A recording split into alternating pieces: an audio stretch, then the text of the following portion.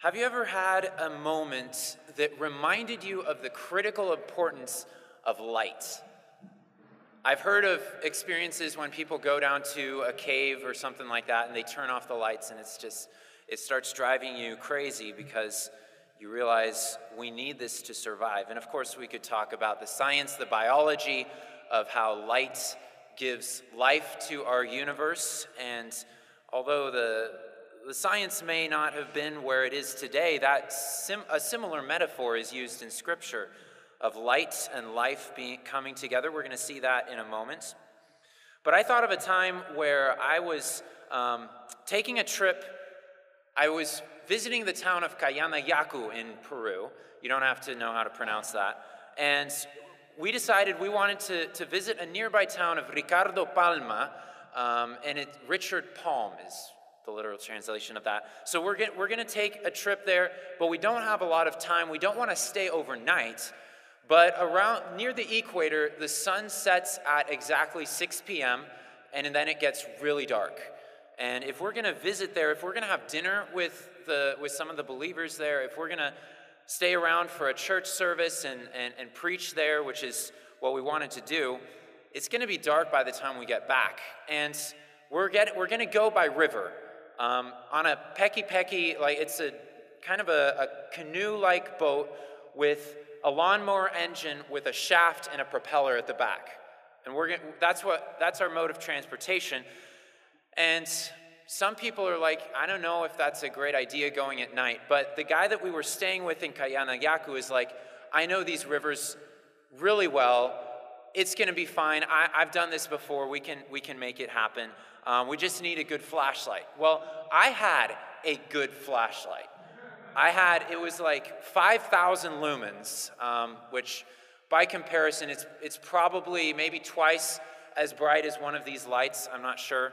But just for fun, I would shine it across the field and just look at the details of the trees on the other side of a football field. You know, that's sort of, it's a really good flashlight. And I also had a headlamp. So I have these two tools, and of course my phone has a light, but that's nothing. So we get there, we're in Ricardo Palma, we have a great time. I'm using my headlamp because I'm saving the powerful light for the trip back home. Well, we're ready to get on the boat after the church service, amazing meal with the believers there. And as we're getting on the boat, I notice there's like an orange indicator light on the battery pack. It's a separate battery pack for that flashlight I brought. I'm like, that's funny, I didn't know it had an indicator light. I hope everything's okay. And it didn't work. And I look at it again, it's literally on fire. There's no indicator light. There's a fire happening inside there. Somehow the cables were touching, and battery's dead, flashlight's dead. What are we doing now? So we've got to get back though. We set out and we try using our cell phone lights. That's not working. So I pull out this headlamp that I had. By now I've used it enough that it's getting pretty dim, but the headlamp was the only way to go because it had a focus beam. And we could see ahead of us.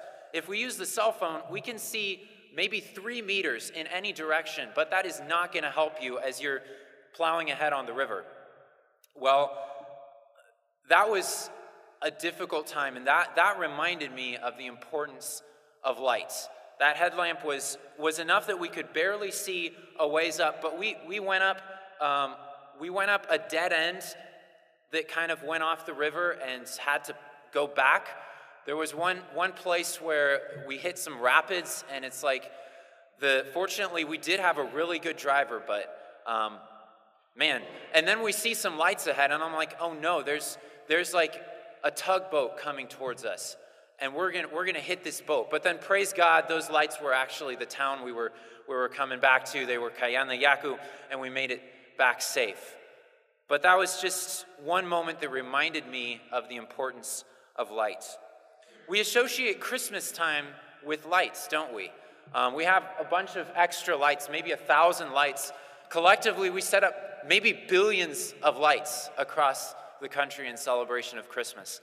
And Joel mentioned that his love for Christmas lights. I grew up loving Christmas lights as well. And I think it goes back somewhat culturally to Christmas set in this time of darkness in the middle of winter, like just after the winter solstice, darkest time of the year, one of the coldest times of the year, and we love celebrating the lights and the warmth with Christmas time. But is that where it stops? I don't think so. Because the beginning point of Christmas is tied to the coming of light into the world. I've printed out my slides since we don't have the screen up this morning, so hopefully some of you have this. I put the first slide as Christmas lights, looking back at some of the lights, the first Christmas, if you will. Probably not December 25th, but we're not worried about that right now. Luke 2:9, and lo, the angel of the Lord came upon them, and the glory of the Lord shone round about them, and they were sore afraid, using some classic King James language for this verse. The glory of the Lord shone through the angels, and the place was lit up with the light of the glory of God, representing the light that was coming to the world at that time. Matthew 2:10, you'll recognize this passage. When they saw the star, they rejoiced exceedingly with great joy. Who is this talking about? Who saw the star? The wise men, the magi, exactly. So there's a star shining, a special star at the time of the birth of Jesus, the first Christmas. But of course, Jesus himself is ultimately the light. John 1 starts out saying, in the beginning was the Word, and then it says, all things were made through him. In him was life, and the life was the light of men. It's bringing you back to Genesis, to the moment where God said, let there be light for the first time, and where God breathed the breath of life into mankind, and it's tying that to Jesus. And it's saying Jesus is in fact the one who created and through whom God created the world in the beginning. It says in verse 5 of John 1, the light shines in the darkness, and the darkness has not overcome it. And then skipping a few verses down, the true light, which gives light to everyone, was coming into the world in the person of Jesus Christ. One more verse from Luke 2, 30 through 32. This is just after Jesus' birth. Jesus is presented in the temple, and there's an old guy who has been waiting all his life for the coming of Messiah. And he says, among other things, he says, I can go in peace now, for my eyes have seen your salvation that you have prepared in the presence of all peoples, a light for revelation to the Gentiles and for glory to your people Israel. This is a prayer of a guy named Simeon, and it's a prophetic prayer, but there's no new prophecy in the prayer that is given by Simeon right here.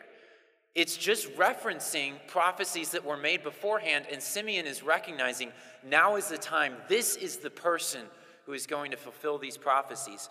And there are a couple of specific passages that these words of Simeon remind me of. And so that's where we're going to go next, and that's where we're going to focus this morning. Isaiah 9 and then Isaiah 49. Isaiah 9, verses 2 and 6. This is a very well-known passage in connection with Christmas. The people who walked in darkness have seen a great light, and those who dwelt in a land of deep darkness, on them a light has shone. And then skipping ahead, For unto us a child is born, unto us a son is given. The government will be upon his shoulders, his name will be Wonderful Counselor, etc. Have any of you heard that passage before? I hope so. And of course, we read that. We know it was written hundreds of years before Jesus, but we see it perfectly fulfilled in Jesus. And actually, in one of the Gospels, I didn't put this in the notes, but one of the Gospels directly quotes these first couple of verses of Isaiah 9 and says that when Jesus went to Naphtali, when he went to some of these other areas of Israel, he was fulfilling this passage. The people who walked in darkness have seen a great light. So Jesus is that light. Now let's go to Isaiah 49. And at this point, if you have a Bible with you, I'd like you to open it. I printed out verses 5 and 6, but I want to start in verse 1. You all just heard this passage. I, in fact, did not bring an English Bible with me, so I'm using my phone, and you are welcome to do so as well. Isaiah 49, verse 1. This is talking about the same person, developing prophecies surrounding this same messianic son of David who is going to reign and is going to restore the nation of Israel. But in this passage, it turns beyond Israel and it looks out to the nations. It looks out to the whole world. And you see that in verse 1. Listen to me, O coastlands, and give attention, you peoples from afar. The Lord has called me from the womb, and from the body of my mother he named my name. The prophets, as he speaks these words, and they're given by Isaiah, but they're speaking from the perspective of one who is yet coming, an even greater prophet. He says, listen to me, O coastlands. So like the edges of the world, pay attention to what I say, and you peoples from afar. So even in verse 1, the call goes out beyond just Israel and beyond the people that are there in that land. This is one of the servant songs of Isaiah. And in this servant song, again, it emphasizes moving and extending his mission beyond just the people of Israel. Look at verse 3. And he said to me, you are my servant, Israel, in whom I am glorified. This is kind of the servant speaking of the calling of the Lord, of Yahweh, on him and his mission that he's been given. He says, you are my servant, Israel. And you're like, wait a second, I thought this was talking about Messiah. Is this talking about Israel? Well, not quite. You see, it uses the term Israel because this servant is going to fulfill Israel's role. That is the mission that Israel was originally given, intended to fulfill. You see, back in Exodus 19 and some other passages of the Old Testament, Israel is demonstrated that if they live in the covenant that God has given them, they will portray before all nations what it looks like to be in a covenant relationship with the one true living God. They will be a witness that he alone is God, and in fact, through that witness, other nations may turn and worship the true God and turn away from the evil practices, the idolatry, the emptiness, the darkness that they're walking in. But did Israel fulfill that? Not perfectly, and in fact, hardly at all. Israel failed in every test that they were given. And now comes a servant who is going to succeed where Israel failed. A servant who's going to fulfill that mission. And let's look at verse 5 to see his mission more in detail. And now the Lord says, He who formed me from the womb to be his servant, to bring Jacob back to him, and that Israel might be gathered in. By the way, this is a hint in the text that demonstrates to us that even though he's called Israel, this is not just Israel. This is someone separate who is going to bring Israel back to God. He says, for I am honored in the eyes of the Lord, and my God has become my strength.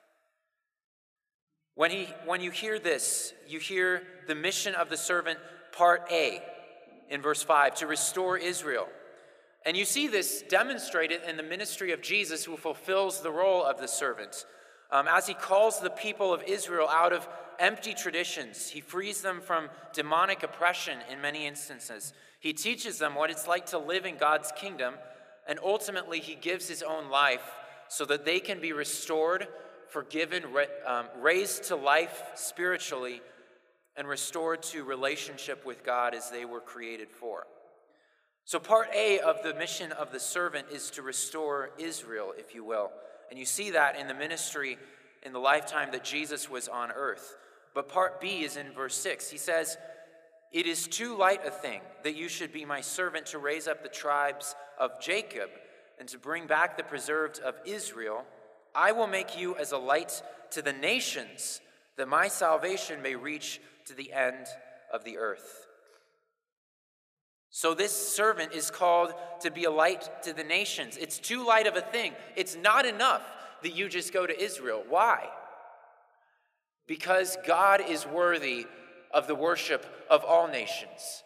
God is worthy of all peoples to be given this offer of salvation and restoration to himself, that people from every tribe, nation, tongue will fall down at his feet in worship. But also because this servant is not just a human. He is human, and you see that in some other verses that we've skipped in this passage. But he's more than that. He is God incarnate, and he is worthy of the worship and of all nations coming to God and to him through his work. Now let me ask you a question. When did Jesus fulfill, if Jesus is in fact this servant, when did Jesus fulfill verse 6 of Isaiah 49? When did he fulfill this part about him becoming a light for all nations, that his salvation may reach the ends of the earth? Anyone know the answer or any guesses? All right, well, I will give you my perspective in that case. You probably thought I was going to anyway. You'd be right. So, Jesus, the simple answer is his sacrificial death on the cross, his resurrection was for all people, not just for Israel. Like that's the theological answer. But I'm going to give you the missions answer because I'm the ICS professor and until the end of this year. The next slide, it's on your papers on the other side. Before we get to the last slide, which kind of answers that question, you'll see I put a few review verses to demonstrate that, yes, Jesus is the light that is promised. Again, look at Luke 2:30 through 32. My eyes have seen your salvation, that you have prepared in the presence of all peoples, a light for revelation to the Gentiles, and for the glory of your people Israel. And then Jesus himself in John 8:12 says, I am the light of the world. Whoever follows me will not walk in darkness, but will have the light of life. So Jesus is in fact the light of the world. And yes, his sacrifice and his resurrection gives light to all people who come to God through him. But when did Jesus actually go to the world, to the other nations, and demonstrate this light and present to them this light? And the answer is, well, not very much during his lifetime. But look at Acts chapter 13:47. It's on the last slide in this handout. For the Lord has commanded us, this is Paul speaking, on behalf of his missionary team, Paul and Silas. They're going out. In Acts chapter 13, verse 1, the first few verses, they were called out on their first missionary journey. At least we call it the first missionary journey. We won't get into that. For the Lord has commanded us, saying, I have made you a light to the Gentiles, that you may bring salvation to the ends of the earth. Whoa, wait a second, Paul. Paul has just quoted Isaiah 49:6, and I put it there beside it so that you can compare. I will make you as a light for the nations, that my salvation may reach to the ends of the earth. And Paul says, the Lord has commanded us. So Paul is saying, we're actually the Messiah. Wait, no? No, Paul isn't saying that. Paul is not trying to take the place of Jesus in accomplishing salvation for all peoples. That's not his point. But how can he quote Isaiah and say, this is God's word to us? Well, a few chapters earlier, Acts chapter 1, I put verse 8 here. Jesus commissions his disciples, and he says, you will receive power when the Holy Spirit comes upon you, and you will be my witnesses in Jerusalem and in all Judea and in Samaria and to the ends of the earth. So Jesus commissions them to be his witnesses, his representatives before the world. In John, I haven't put this verse down, but the Great Commission in the book of John is really simple. It says, as the Father has sent me, even so I am sending you. And Paul recognizes that Jesus, through them, is going and proclaiming his message to the nations. And so actually reflects on something that Jesus said in Matthew 5:14. He said to his disciples, "You are the light of the world." And yes, Jesus says of himself, "I am the light of the world," but he also says that to his disciples. So let's think about this by way of application. So who is the light, and what is the light of Christmas ultimately? It's not the Christmas lights. It's Jesus himself, but if Paul can take this prophecy and say, we have been called to take the light to the nations, that applies to you and I as well.